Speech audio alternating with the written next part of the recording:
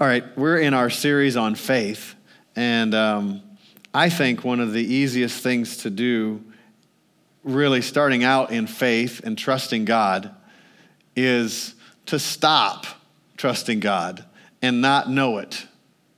Like if you stop and analyze it, maybe you'd realize it, but that's exactly what happened to the church at Galatia, is they started out in faith, they came to Christ by faith, and then they tried to continue their relationship with him through works.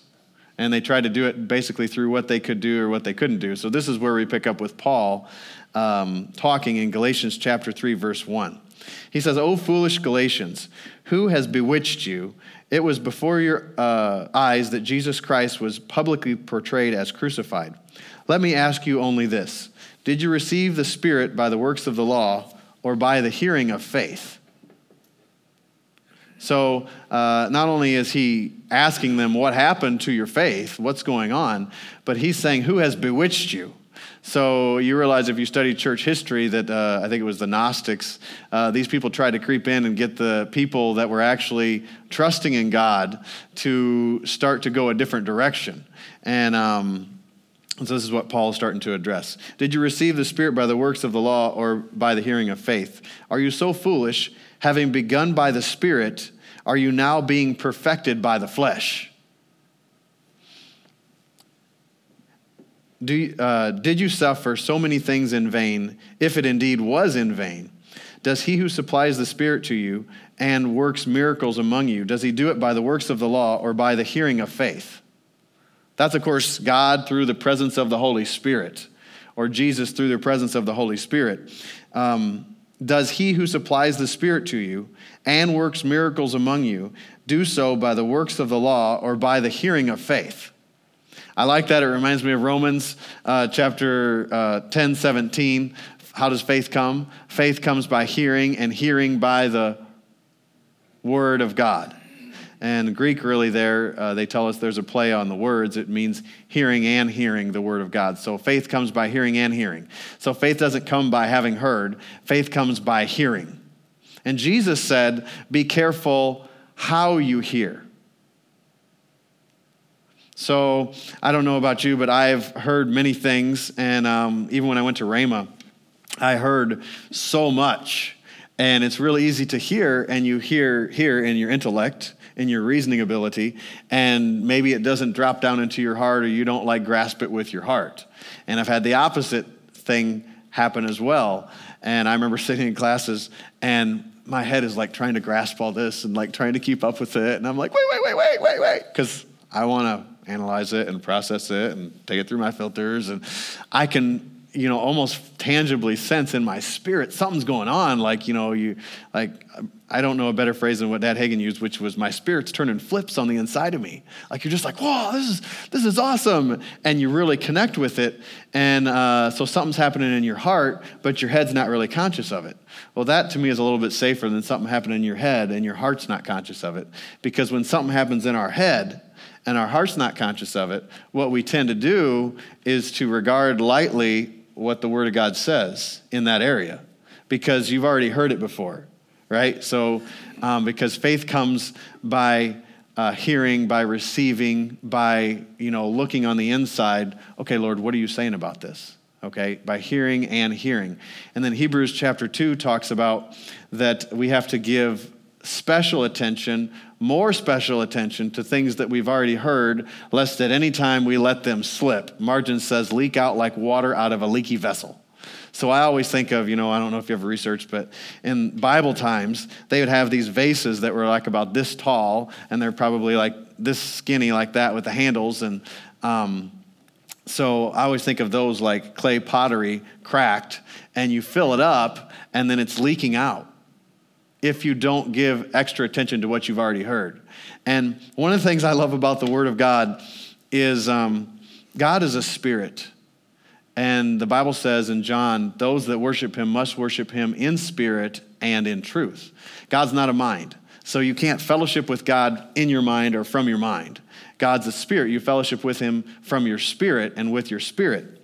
And but many times people will approach, especially people that are not Christian, they will approach the Word of God totally intellectually. And, okay, this is another book I should read, and, okay, I read that book, and now what's the next book? Well, what should I go with, and what should I do that? But the Bible's not intellectual. But the Bible, because God created all things through Jesus Christ, the Bible really is the foundation for everything that is created. And so when you look at the Bible and you see that Hebrews 2 says, pay extra attention to what you've already heard, lest at any time you let it slip or leak out, that's because that's a foundational truth. That basically, when you've read something and you feel like, okay, I've already heard that, I already know that, you're going to hold it in less regard if you don't pay extra attention. So you kind of, maybe you studied salvation when you were first born again. And maybe that's the last time you really did much study on salvation. I guarantee you, if you go back today or this week and you start looking at salvation and you look at it like you've never seen it before, in other words, hearing, you're open, you're receptive to the Spirit of God and what He's saying, there'll be so much life there and so much light there that you'll be like, oh, I had no idea. Because it's real easy to say, oh yeah, I know that. I've been living in that for like 25 years, for 30 years, or, if you're younger than me, maybe a lot less than that. And it depends, of course, when you accepted Christ as your Savior. But faith comes by hearing and hearing. And Paul said, does he supply, who supplies the Spirit to you and work miracles among you, does he do it by the works of the law or by the hearing with faith? Just as Abraham believed God and it was counted to him as righteousness. Know then that those who are of faith are the sons of Abraham. And the scripture foreseeing that God would justify the Gentiles by faith preached the gospel beforehand to Abraham, saying, in you shall all the nations be blessed. So then those who are of faith are blessed along with Abraham, the man of faith. Or as I think King James says, the father of faith. He's the father of our faith. Verse 10, for all who rely on the works of the law are under a curse. For it's written, cursed be everyone who does not abide by all the things written in the book of the law to do them. Now this is evident that no one is justified before God by the law, for the righteous shall live by faith. But the law is not of faith, rather the one who does them shall live by them. Christ redeemed us from the curse of the law, being made a curse for us. For it's written, cursed is everyone who hangs on a tree, so that in Christ Jesus the blessing of Abraham might come to the Gentiles, so that we might receive the promised Spirit through faith. Of course, if you've been around us that long, you've probably heard Galatians 3:13, Christ redeemed us from the curse of the law, being made a curse for us, for it's written, cursed is everyone that hangs on a tree, that the blessing of Abraham might come on the Gentiles. So Paul, again, is reiterating that, if you're going to try to do this through the works of the law, and I think works of the law sometimes is kind of foggy to think about. It's really by what you can accomplish yourself, because the whole Christian life is intended to be a life of reliance upon Jesus Christ, and it's a life of reliance upon Jesus Christ every day and every moment of your life. So what he's trying to tell the Galatians is, you started out, you trusted in Christ, you said, you know what, I can't do this myself, I need help. I believe Jesus Christ died for me. I believe that he rose again, and I receive him, or I take him as my Lord and as my Savior, because I can't do this myself. And Paul's saying, you've kind of strayed away from that. And I've said many times, and it's really good to repeat it, and Pastor Mark always says it's so true, Brother Hagin set me free from the fear of repetition. Because he would teach on Mark 11:23 and 24, again and again and again and again. But it would be awesome revelation, and you start to see things that you didn't see before.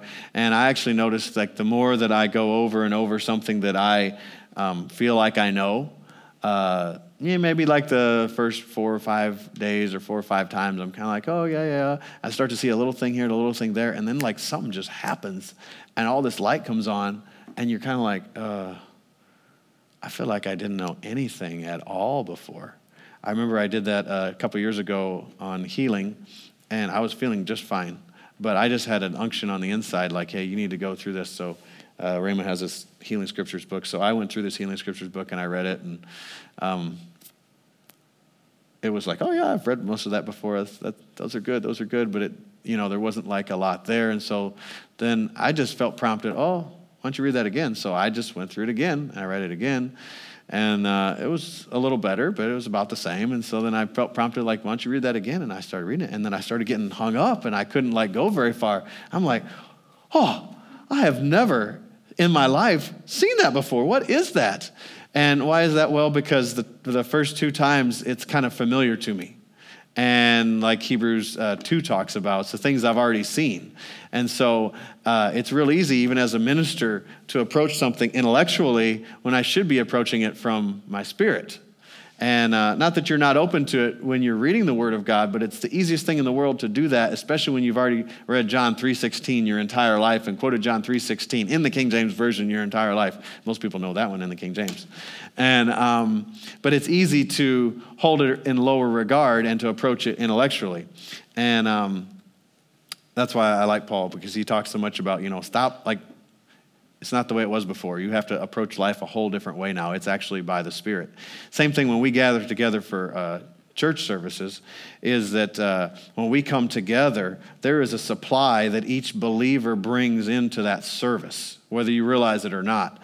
And by you honoring the offices that Jesus has put in the body, there's either more or less supply that happens. Jesus said in his own hometown he couldn't do mighty work there because of their unbelief.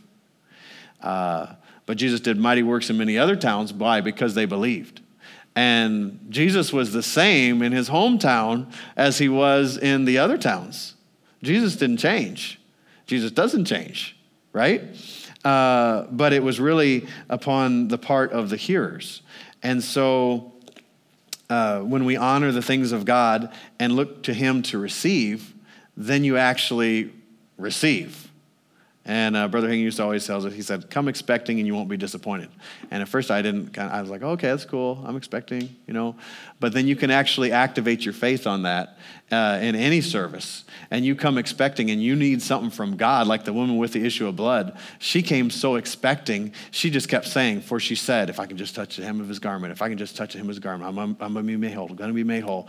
And she's pushing through all of the improprieties that she had, because she had an issue of blood, which means she's not supposed to be in crowds of people. She's not supposed to be with all these people. But she said, you know what? I don't care. I want to get to Jesus. And I know if I get to Jesus, I'm going to receive something from Jesus. So no one's going to stop me from getting to Jesus. And she didn't even say, I have to, be honored by Jesus, or I have to have Jesus say, okay, I'm going to pray for this woman now. Everyone be real quiet. Join your faith. Stretch forth your hands. And we're going to combine our faith and believe for this woman to be healed. No, she just snuck up behind him and touched just the very edge of his garment, of his clothes, and the power of God came into her and healed her because of her faith. Remember, because he turned around in the press or the multitude of people and said, hey, who touched me? Who touched me? Mark chapter 5. And his disciples are like, can't you see all these people around you? And you're asking us, who touched me? Which one of these people touched me? How am I supposed to tell you that? I have no idea which one of them touched you. But the woman, fearing and trembling, knowing what was done in her, told him the whole thing. And said, okay, I just knew if I could just touch your clothes, if I could touch the edge of your garment, that I would be healed. And I did, and the power came into me, and I was healed. Well, Jesus could perceive that power had gone out of him. That's why he even realized something happened, because like the disciples told us, there were people touching him all over, and she's the only one that the power came out on, because she believed. He said, daughter, thy faith has made you whole. Be whole of your plague and go in peace. And so we see that when we come different than maybe what our natural instincts would be, our fleshly instincts would be, or our realm of reason would be, we come by faith that we can actually receive from God when everybody else around us doesn't. So one of the ways to think about that, and one of the things to say about that in yourself is, I don't care if no one else gets a touch from God. I don't care if no one else gets a word from God. I'm getting something. I'm receiving from God because I'm coming in faith. Because my faith actually is not even in the minister. My faith is in Jesus Christ. So if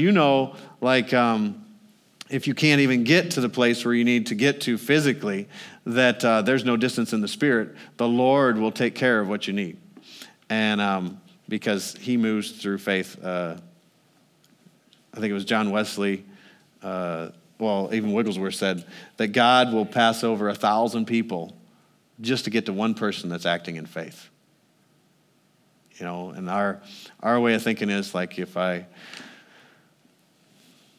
this mother just lost her husband and now she's a single mother and she doesn't have finances and she can't eat. And so she's going to cry and go to God and he's going to do something because that's a sad, sad story. Well, that's not what moves God. He has compassion. He's moved with compassion, but faith is what moves the hand of God, and faith is what causes God to connect with us and connect us to him. In other words, just trusting him. So that we look to him and say, okay, Lord, my husband just died.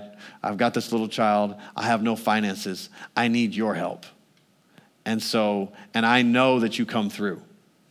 Right? So one way you're kind of looking like, God, pity me. Don't you see my situation? Don't you see what's going on? And the other way, you're reaching out to him.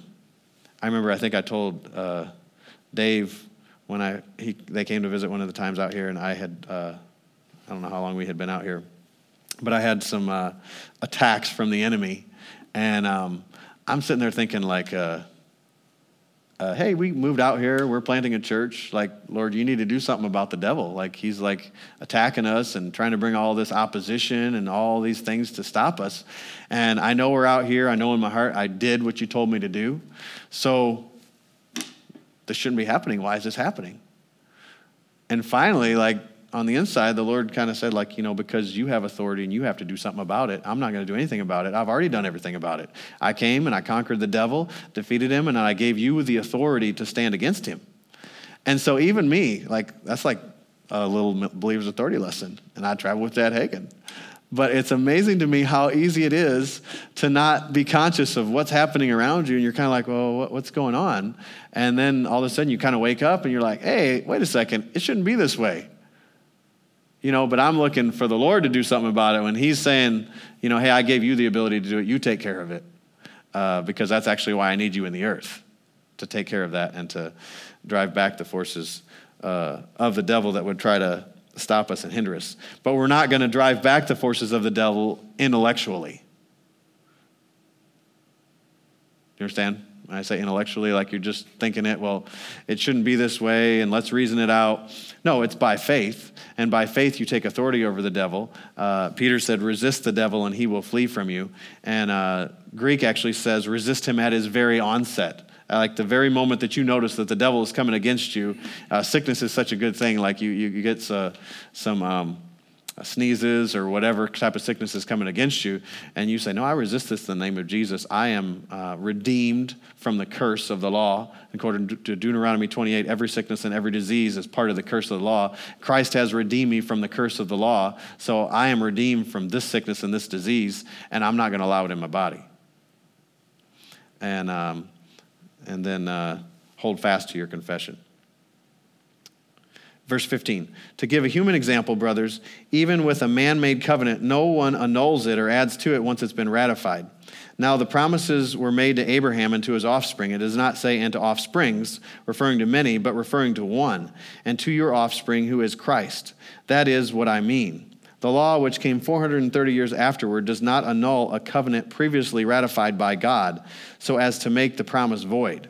For if the inheritance comes by the law, it no longer comes by promise, but God gave it to Abraham by promise. So remember, like 430 years before the law, God made a covenant with Abraham and a promise. So shall your seed be. And, incidentally, we're not like under a promise for healing. We're not under a promise for blessing, financial blessing and prosperity. Christ has redeemed us from sickness. Christ has redeemed us from poverty. Christ has redeemed us from spiritual death. So it's actually a present day reality for us. Abraham was counted righteous because he believed God who promised. And it was counted to him for righteousness. Excuse me. But we have actually been declared in the court of heaven righteous and received his righteousness. Verse 19, why then the law? It was added because of transgressions, or like people sinning and messing up, until the offspring should come to whom the promise had been made, and it was put in place through angels by an intermediary. Now an intermediary implies more than one, but God is one. Is the law then contrary to the promises of God? Certainly not. For if the law had been given that could give life, then righteousness would indeed be by the law. But the scripture imprisoned everything under sin, so that the promise by faith in Jesus Christ might be given to those who believe. So he's just going, he kind of comes at it like a couple different directions and repeats what he's saying. And he's saying, like, if you could have done all this stuff, if you could have had your relationship with God by the law, then it would have been by the law. But that was impossible, because none of us could be made right by the law. The only way we could be made right is by faith. Because why? All of us sinned in Adam. You know, and of course, if we read on in Romans chapter 5, you'd find talk about reigning in life through Jesus Christ, that the sin curse came on all of us through Adam, and then the blessing came through Jesus Christ, and the abundance of grace and righteousness through him.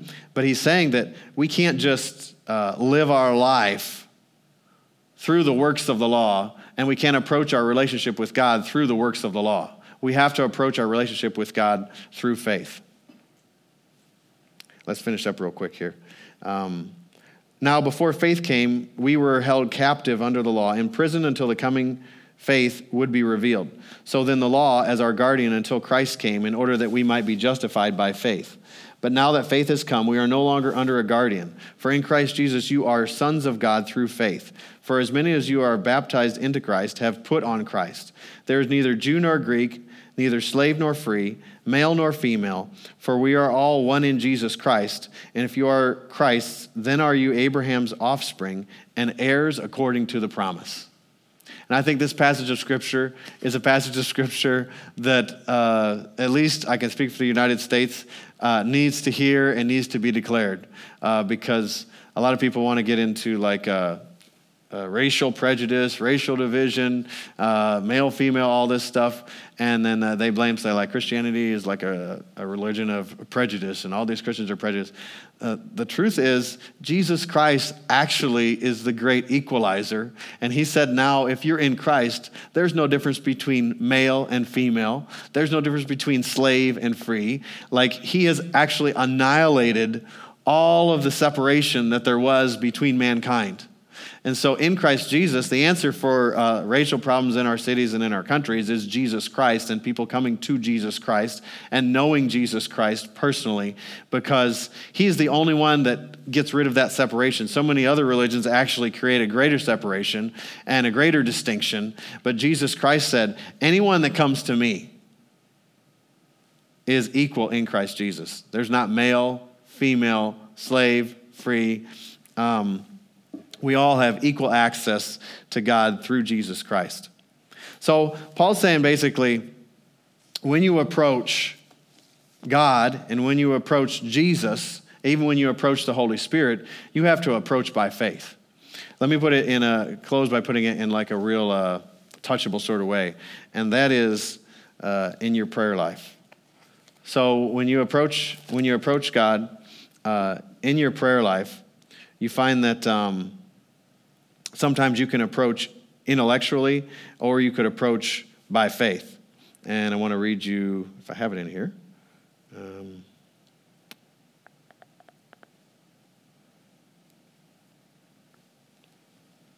Psalm 23, and then we'll talk about prayer, and then we'll close. The Lord is this is the Amplified Translation. The Lord is my shepherd, to feed, guide, and shield me. I shall not lack. He makes me lie down in fresh, tender, green pastures. He leads me beside the still and restful waters. He refreshes and restores my life, myself.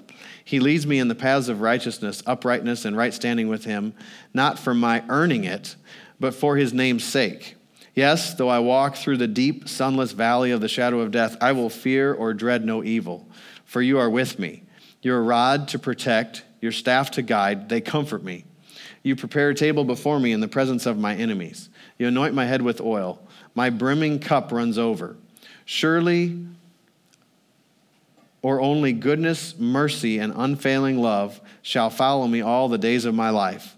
And through the length of days, the house of the Lord and his presence shall be my dwelling place. I love that translation of Psalm 23.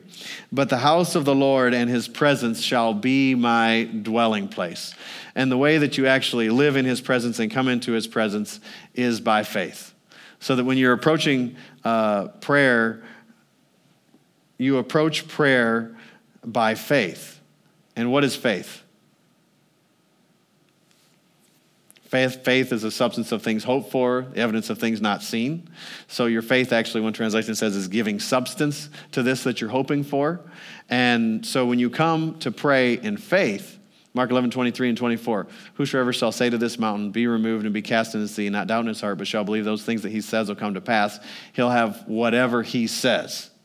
And Jesus said, my sheep hear me, they know my voice, the voice of a stranger they don't follow. Well, if you've ever been alive in the flesh, you might feel sometimes like, I don't feel like I'm contacting God. I'm not really connecting. Like, I'm not hearing you, Lord. And how do you say that? Like, how can your word say that? Up in Romans, the word of faith is near you, even in your mouth and in your heart. That's the word of faith which we preach, that if you will confess with your mouth, Jesus is Lord, believe in your heart that God raised him from the dead, you shall be saved. For with the heart, man confesses, what is it? For with the heart, man, now I got confused. Confesses to righteousness, with the mouth, justification. No, with the heart, confession is made into salvation. With the mouth, confession is made into salvation. Right? Did I say it right? Let me just read it. You think you preacher would know that scripture. For with the heart man believes to righteousness, and with the mouth confession is made unto salvation. And so what happens is when someone prays to be born again, when you pray to be born again, you actually were not born again until you confessed that you were born again, right? You believed in your heart, and then you confess with your mouth. And you're not going to feel born again until you confess with your mouth, because the actual act of recreation does not come until actually you confess with your mouth. So you can believe in your heart all day long. And we learn in the epistles that even the demons believe in Jesus and the power of Jesus so much that they tremble, yet they're not born again. Okay? And so you can meet people that believe in Jesus all day long, but the Bible says as many as received him, to them he gave the right to be the children of God. And so Jesus is someone that has to be received. And when you come into prayer, the same principle applies in all of your Christian life and receiving from God, is that you believe and you confess and then you possess. Okay? So what things soever you desire, Mark 11:24 says, when you pray, believe that you receive them and you will have them. When do you have them? After you believe that you receive them, not before. Okay? So if you're coming into the presence of God and you're saying, Lord, I just want to come into your presence right now. And so you just say, Heavenly Father, I'm asking you to bring me into your presence. That's not going to work, right? So what you do is you believe what the word says, which is call unto me and I will answer you, show you great and mighty things which you don't even know about. And so you would actually approach and you say, Heavenly Father, I thank you that right now I'm in your presence. I thank you right now when I'm speaking, you're hearing me. I thank you that you give me words to speak, and you're giving me words to speak to you even now. And I thank you that you're my Father, and I always hear what you say. I always listen. I thank you that you speak so tenderly, that you speak exactly what I need to hear, that you tell me exactly what I need to know, that you are, the allness of the muchness, that you're my favorite. And there's a huge difference. Even when I'm ministering it to you, and I say the two, like something happens on the inside of me because I'm connecting with God, even in doing it as demonstration and preaching. And so any part of our life, to access what God has already won for us and already set aside for us, and we're talking specifically at the end here about his presence, we just do it by faith. And I always remember, when I talk about this part of the message, I always remember this young lady that was at Rhema, and she had gone to prayer school for a little bit, and she wanted to pray, but she was telling me, I never really connected. I never really got into the presence of God. I said, well, let's do it right now. And so we just went to prayer. And I said, okay, just like repeat after me. And I said, I thank you, Father, that we are in your presence right now by the name of Jesus and the power of the name of Jesus. And that you are speaking to us right now. Man, her eyes like lit up. And she's like, whoa. She had never in her life had that happen. She'd never like sensed going into the presence of God like that, just by faith. And so when we live and when we walk and when we move, if we do it by faith, we can actually grab hold of and partake of the blessings that God has for us, and really the blessings that God has for those around us. And the way we do that is we do it by faith. And so I grew up in church and served in church really most of my life. And, at the church I was at in Georgia, I used to go every Sunday morning, faithfully, religiously, constantly. And I would pray before the services. And I would again and again and again and again and again. Well, it's really easy when you do that to approach God that way. And then when you need something from God and say like, okay, well, Lord, I go every Sunday morning and I do this every Sunday morning.